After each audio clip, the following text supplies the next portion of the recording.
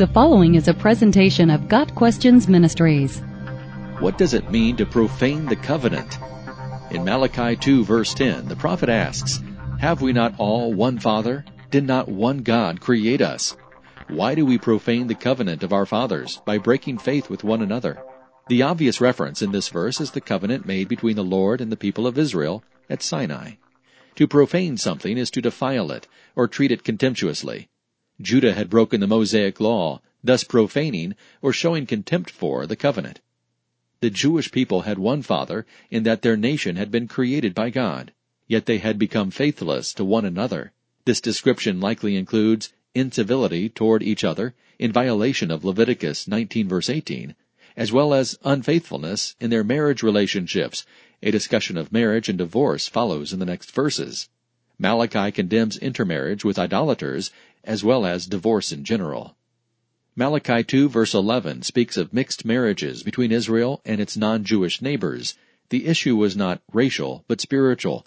God's people who married idolaters were also engaging in false worship.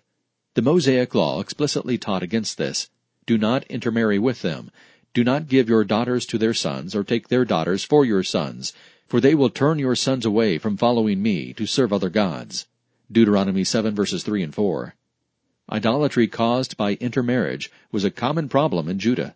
Even King Solomon married those outside of Israel as part of his alliances with other nations, and his heart was turned from the Lord. Ezra and Nehemiah, contemporaries of Malachi, also dealt with such marriages. A New Testament principle regarding marriage also emphasizes spiritual purity. 2 Corinthians 6 verses 14 and 15 teaches, "Do not be unequally yoked with unbelievers." What portion does a believer share with an unbeliever? Malachi calls Judah's sin the profaning of their covenant with God. In breaking their marriage covenants with their spouses, God's people showed disrespect for the Mosaic covenant. God's word to Malachi was the same as his word to Joshua centuries before.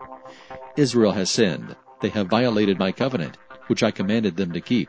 Joshua 7 verse 11. Got Questions Ministries seeks to glorify the Lord Jesus Christ by providing biblical answers to today's questions. Online at gotquestions.org.